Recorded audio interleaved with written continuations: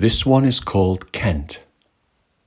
The cherry blossom fell along the garden paths, and upon others that lay, still, quiet and hidden, among the thickening shadows beneath the stretching hands of trees.